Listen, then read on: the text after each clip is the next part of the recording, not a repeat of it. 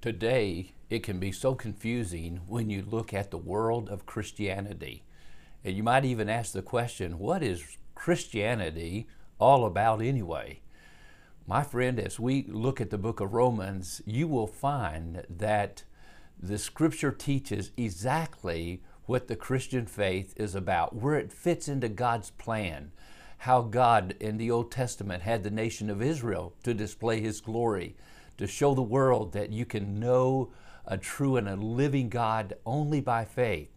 But Israel, so to speak, fumbles the ball, as we'll see in Romans, and God gives now this opportunity and responsibility to the church, the body of Jesus Christ. The Apostle Paul makes it so clear in this book, and that's why, as Paul was called of God to preach the gospel to the Gentiles primarily, even as Peter opened up the door with the key that the Lord gave him of the gospel to the Jews, and also he opened the door to the Gentiles initially, but it was Paul who was given the responsibility. And that's why we, I believe, have the first of all the epistles in the New Testament to be the book of Romans. Paul wrote this letter to the people at Rome. Now that's somewhat interesting too, because he says to all those who are in Rome who are loved of God and called to be saints. Most of Paul's letters to the in the epistles began by saying to the church of Ephesus, or to the churches of Galatia, or the church at Philippi. But this letter to the Romans are to Christians, not to a particular church. So that seems that at this point in Paul's life and ministry, he's in Corinth, and he spent about 18 months there teaching and actually more than that. But he spent that time there teaching the people at Corinth, and there he heard about the Christians at Rome, and he had a heart to go see them. You'll see that in these first verses, but he didn't get the opportunity yet, so he writes them a letter. He writes them a letter and he says, I can't wait to see you, so I might impart to you some spiritual gift. And Paul knew that God had called him to a life of serving and ministry and blessing and encouraging, helping others.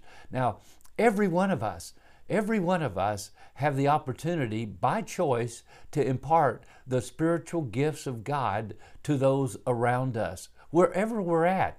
Now, we might not always be able to immediately change the culture that we find ourselves in at work or in our home or in our community, but for sure, as believers, we can influence that culture. We can make a difference. And that's what Paul intended to do with his life.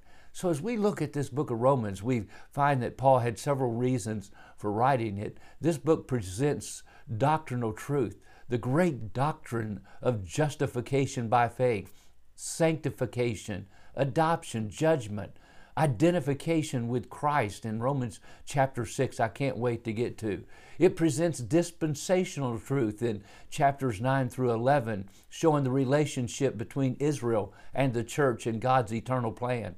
And it presents practical truth, teaching the secret of Christian victory over the flesh, the duties that Christians have to each other, and their relationship to government. So many practical things in this book. I am so looking forward to going through these things with you, because I believe all of us will be better followers of Jesus Christ, imparting to the world around us something that really makes a difference. And I trust the Lord will continue to work in your life. So Paul writes this letter to the Christians, the believers at Rome. He longs to see them. He hasn't had that opportunity, but definitely God is going to give him that opportunity.